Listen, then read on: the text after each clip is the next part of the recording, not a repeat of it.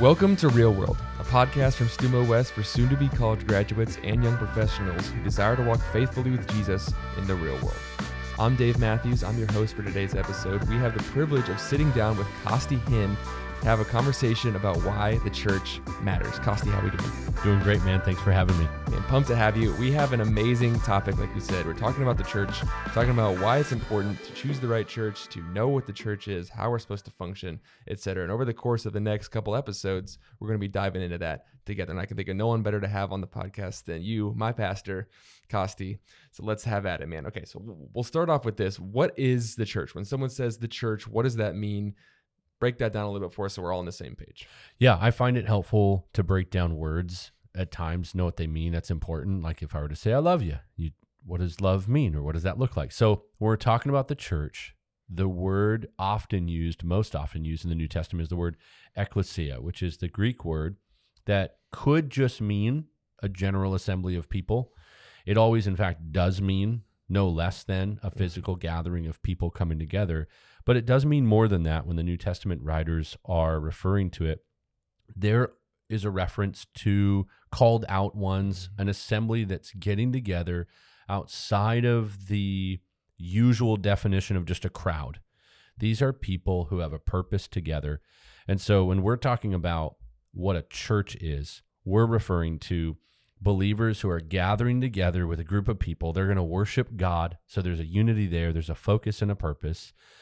When they gather together, they're doing some things like singing and teaching and praying and giving and serving and fellowshipping, and they're discipling. They're even disciplining, which would be the idea of dealing with each other's sin, which even just this past Sunday, I was studying and preaching Peter saying that we're to love one another because love covers a multitude of sins. Yeah, we're going to sin against each other, and we're caring for one another. So picture this group of people that are living with one purpose.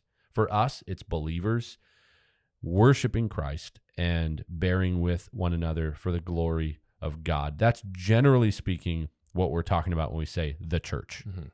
I love it. Okay, so with that definition, now we'll put some more wheels onto this as we discuss, but what is that? What are some initial things that means we're responsible for, that we should be doing as the church? Because we talk about there are churches, individual church buildings, but then there is what the Bible talks about as the church, the ekklesia. Yeah. What should that look like for us if we are the church? First, you should know what in the world a church is and what it does, because you're wearing a label. So we always say this around our parts, like you're wearing the Jesus jersey. If you got a uniform on. Yeah, you've got a uniform on. If you're going to rock the jersey and say, hey, I'm one of those followers of Jesus, I'm a part of the church. Okay, well, you better know what the jersey represents. You want to be running your faith race with other people. So if you're part of the church, which is a plural idea, meaning people, even though it's a singular body, one big C, church.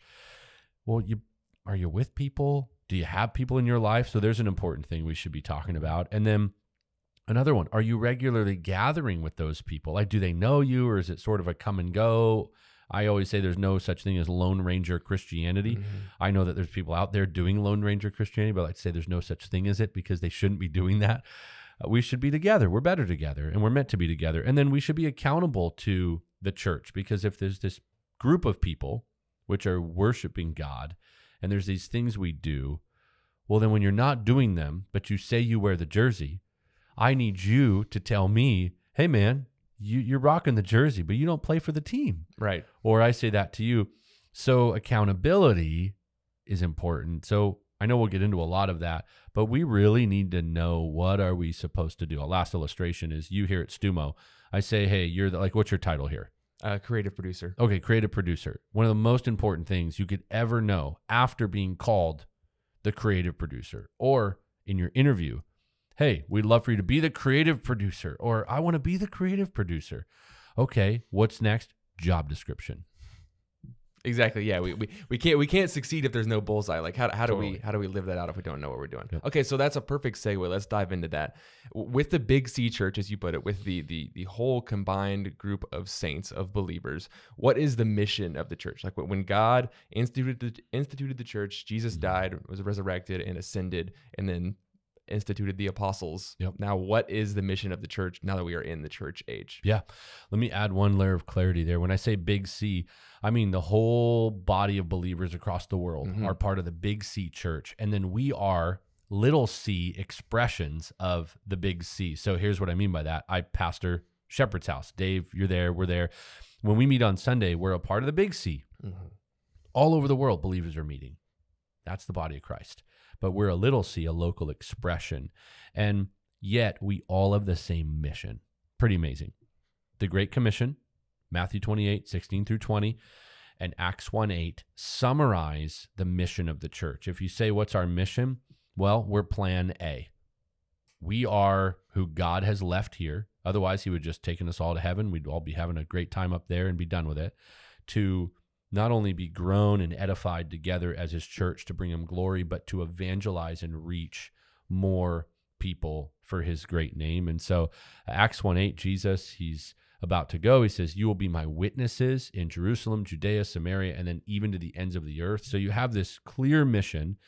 And the Great Commission, make disciples and baptize them in the name of the Father, the Son, and the Holy Spirit. And then Jesus says, teaching them to observe all that I've commanded. So we baptize, we teach, we guide people and say, hey, follow Jesus. That's our mission. And so a decent mission statement at a local church would be to make disciples. That's the mission. That's why we're here. And then why did he do that? The great question. And of course I know because I know everything, right? You know, just kidding. The mind of God. I don't know why he did it all this way in the sense that, you know, why didn't you just take us all to heaven, Lord, and be done with this? Sure. Would have been easier. No more brokenness, no more war, no more pain, no more sickness, no more fear, no more death. But he left us here because in John 10, you have this beautiful chapter about the Good Shepherd, Jesus. And he says in that moment, I have more sheep, I must bring them. And there's this beautiful mystery that salvation is not just for the Jews, Romans 1, 16 and 17, which says for the Jew first and then the Greek. It's not just for the Jews, even though you have Israel and these beautiful things in the Old Testament. They're God's people. He chooses them to be his people. And then you've got Jesus coming and he's a Jew. They're like, oh, the Messiah. And they all think the Messiah is just for them. And he's going to just inaugurate his kingdom. And it's all about, and they're going to overthrow Rome. Well, guess what? He's going to save Gentiles, non-Jews. He's going to save people now in different countries in South America, North America, in Asia, in Africa. Doesn't matter where you are or what your story is or how busted up, broken, and sinful your past is or who your parents are or if you don't have parents or what your heritage is. Jesus, the beautiful mystery that Paul comes and declares is salvation for all. That's why. So God is in the business of saving people. And so he's left us here to do that and help with that as he wins their hearts. Yeah. And we could sit and nitpick and wonder all day going like, well, would it have been more glorifying to God if he just took us all up into heaven instantly and we stopped sinning, you know, and whatever. And we don't have to have that conversation because ultimately we can trust in God's sovereignty. He has chosen to leave us here. He has chosen for us to bring the gospel forward. I got my job description. Yeah, exactly. Yeah. Why can't I be the technical audio guy? I don't know. Here's the creative director spot. That's what we're asking you to do. Okay, Lord. It's definitely better that I'm in my job and you're in your job. We'll just leave it at that. Okay, but so with all that, so Jesus, you know, leaves us with this vision and gives us the Great Commission, gives us a job to do, gives us, hey, here's the bullseye. Here's what you guys should be doing. How did we get from there to the church, like to having churches, to the structure we have now? Help us kind of understand maybe a little bit of church history, maybe a little bit of just, you know, logic and reason. Yep. How did we get to where we are now? Yeah, I'm going to do, if you're not familiar with him, John Piper, this theologian, pastor, great guy, real faithful. Maybe a lot of people are aware of him. He gets asked questions and he likes to go to the roots of it. So we're going to do a little John Piper. I love that. Oh, yeah. All right, so let's go back. Not completely in time, but just John 16. Jesus is going away. The disciples are freaking out a bit. He says in John 14, in this world you will have trouble. Take care, take comfort. I've overcome the world. He's setting them up for his departure. He says about the Holy Spirit. He will convict the world of sin and righteousness. He will teach you all things. He will disclose to you all things. He'll bring to remembrance the things I've spoken. That's how in the world all the apostles wrote scripture. And years later, Jesus isn't there saying, hey, write this. The Holy Spirit is reminding them of what he said. They're writing perfect, unified, beautiful, gospel narratives. Mhm. And he says, and he will glorify me. Jesus talking about himself being glorified by the Holy Spirit. Well, why do I bring that up? Because there's this moment coming in which the Holy Spirit's ministry starts. And that's why Jesus in John 16 says, it's to your advantage that I go away. So now we're going, you're leaving? Really? And you say it's better? So this one that you're sending, the helper, the Holy Spirit, must be really awesome, really powerful, and going to do something in us and through us. I sure hope so. That's why you're leaving, Jesus. You know, that Yeah. maybe is like the side commentary of that conversation. So he leaves, the Holy Spirit comes. Well, now we go to Acts 2, and Pentecost explodes. There's tongues of fire dropping. People think they're drunk. They're actually speaking in these known languages and declaring the gospel. People are getting saved. You have this explosion happening. Peter gets up, makes his big stand, preaches his sermon, repent and believe, men of Jerusalem, you crucified him. They're pierced to the heart. They're going, brethren, what shall we do? And he goes, repent, repent. You know, it's like the first big sermon is repent. 3,000 souls are added. They get baptized. And now you have all these people that are following Jesus who's not there, who said, I'm going to give you the Holy Spirit. They're baptized into that body, baptized in the Spirit, filled with the Spirit. And now, okay, now what? So they start gathering together and they devote themselves to the apostles' teaching and to prayer. Well, now what? Humanity, sin, problems, Corinth, sexual immorality. They're suing each other. People don't know what to do. People are doing weird things with their spiritual gifts. Other people are just living like the world. False teachers are coming because in Acts 20, verse 28, Paul's like, hey, by the way, it's not really the world that y'all need to worry about most of the time. It's going to be wolves that come from within. They're going to be sneaky. The devil loves to get within our ranks and divide us. Okay, now we're doing church. Now we need a structure, which is why out of all that explosion of beautiful, God-glorifying gospel ministry, believers start doing the one another's and caring for each other under qualified leaders. So 1 Timothy 3, the book of Titus, these are pastoral letters that Paul writes to help put a structure together. He says, these are the kind of leaders in 1 Timothy 3 that are qualified. These are the elders, not just everybody who wants power, not the dude that's real cool and influential, not because he's got lots of followers on Instagram, not because he's a real good communicator, but because he's a man of character. And he can lead and be a servant leader who teaches. Deacons, they just love to serve. They're dignified. And now you can trust your leaders. You know who looks like a wolf and you know who looks like a qualified leader. Follow their example, ultimately following Christ. Do this together. And again, the verse I brought up earlier from 1 Peter 4, love one another sincerely. Serve one another. Be hospitable without complaint. For love covers a multitude of sins. He says there's serving gifts, speaking gifts. We're doing all of that together in a church. And that's really the picture of the structure now, out of what I think is kind of a fun way to say it, Christ exalting chaos, meaning not that God is a God of chaos. Don't hear what I'm not saying. The church explodes. It is wild. 3,000 souls. It exalts Christ. And God brings order to that moment through the New Testament epistles. So hopefully that gives a picture of where we get this idea that there needs to be some order and there's some structure. We can't just willy-nilly, like, we're a church. Okay, why and how?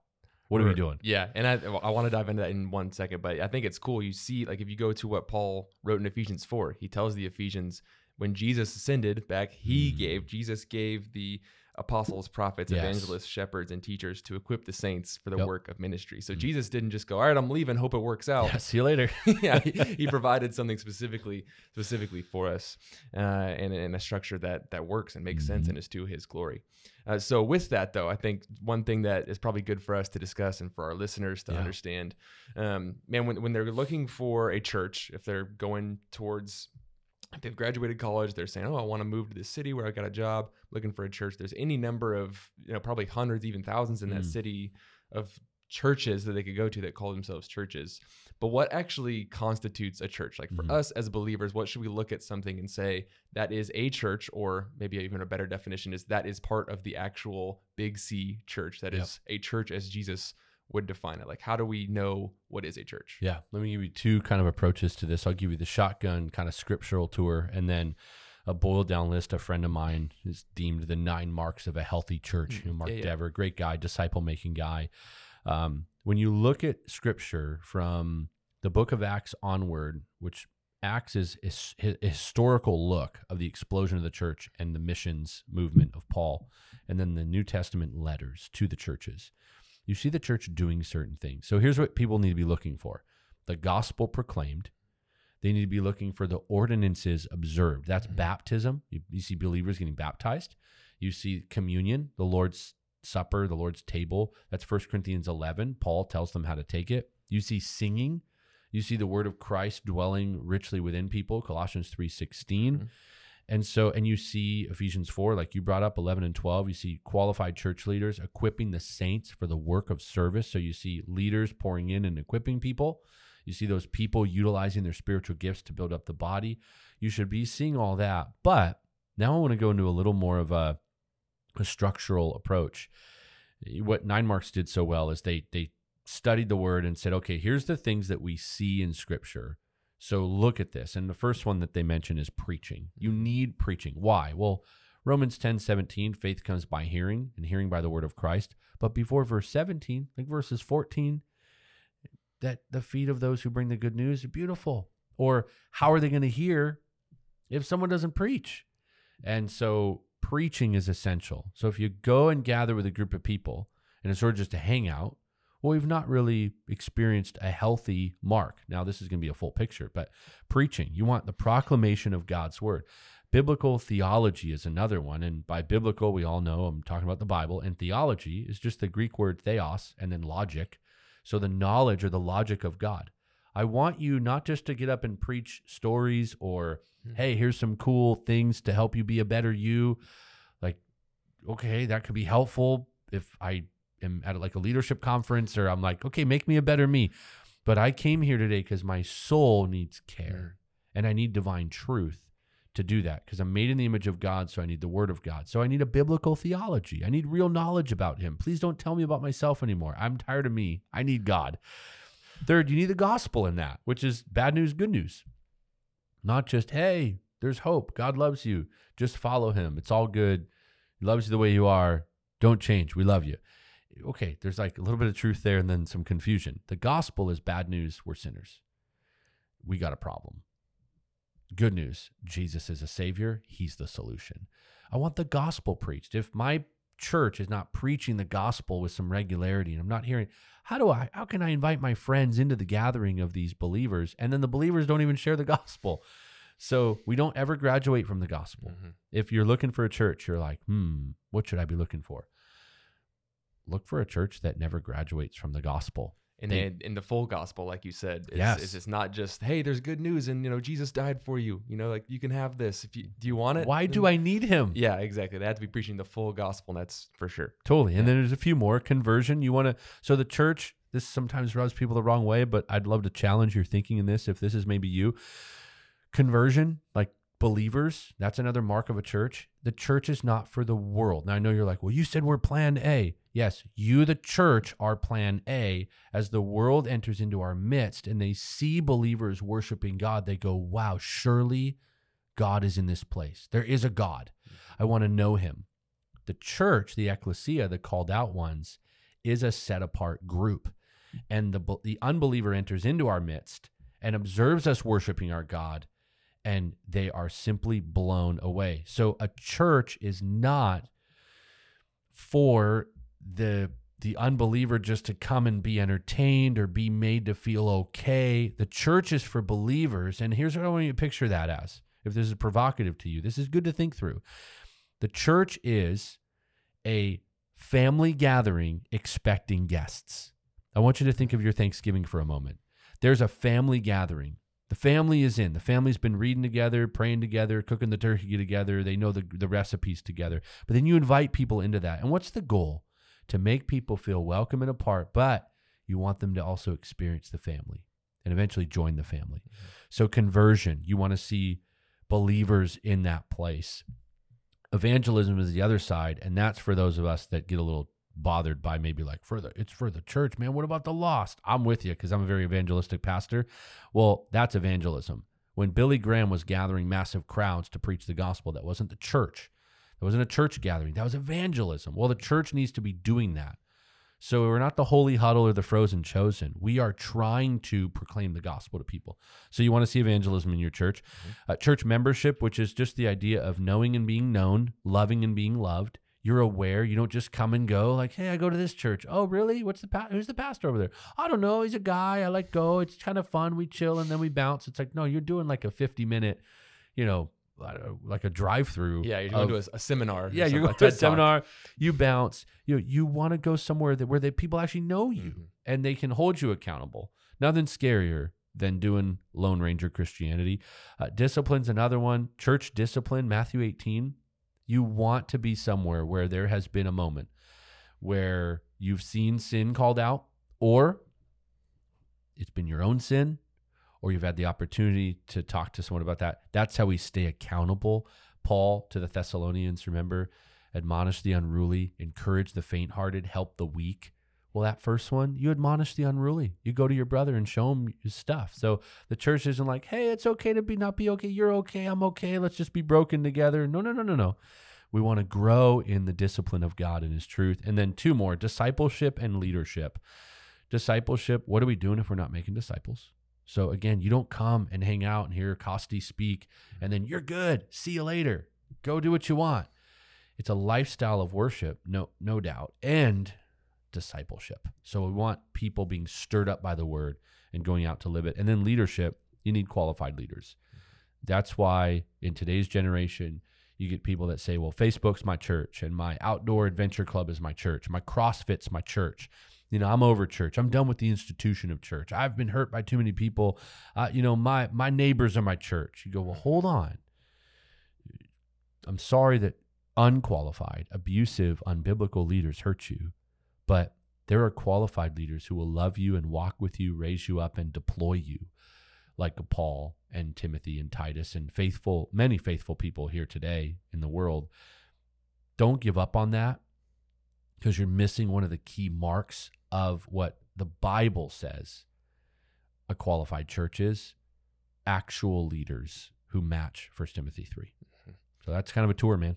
I love that, man. That's so good. Give me one final thing kind of to pin that up. I know there's I think it was by Lehman, a quote that that I've heard you say before, that describes the church. Can I put a bow on all that for us? Totally. Jonathan Lehman, great churchman, says a local church is a group of Christians who regularly gather in Christ's name to officially affirm and oversee one another's membership in Jesus Christ, so not country club membership, in Christ and his kingdom through gospel preaching and gospel ordinances. So you get a group of Christians, they regularly gather, they exercise oversight and affirmation of one another under qualified leaders.